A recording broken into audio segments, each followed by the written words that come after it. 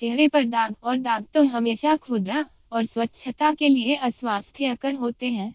धूप, धूल और अन्य कई कारकों के कारण त्वचा पर दाग और दाग पैदा हो सकते हैं।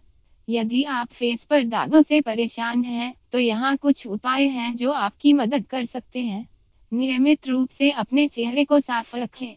रोजाना उच्च गुणवत्ता वाले फेस वॉश और उच्च एसिडिटी वाले टोनर का उपयोग करें। फेस पैक का उपयोग करें। मुल्तानी मिट्टी, नींबू रस, दही और हल्दी से बने फेस पैक चेहरे के दाग और दाग को हटाने में मदद कर सकता है।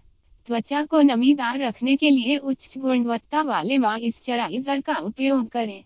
एलोवेरा जेल, जोजोबा तेल और शहद जैसे प्राकृतिक तत्व भी मददगार साबित हो सकते हैं।